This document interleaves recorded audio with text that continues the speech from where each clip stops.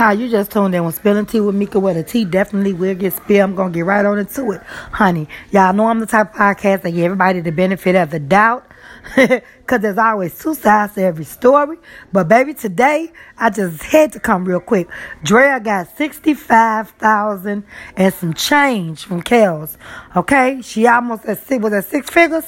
6 figures she got from R. Kelly today for back child support. And all his kids are in their 20s, honey, okay?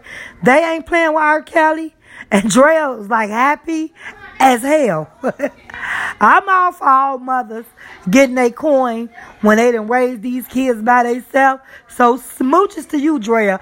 But the way they run R. Kelly name through the mud, baby, I'm praying for that brother. Y'all just tuned in with Spilling Tea with Mika, where the tea definitely will get spilled, okay?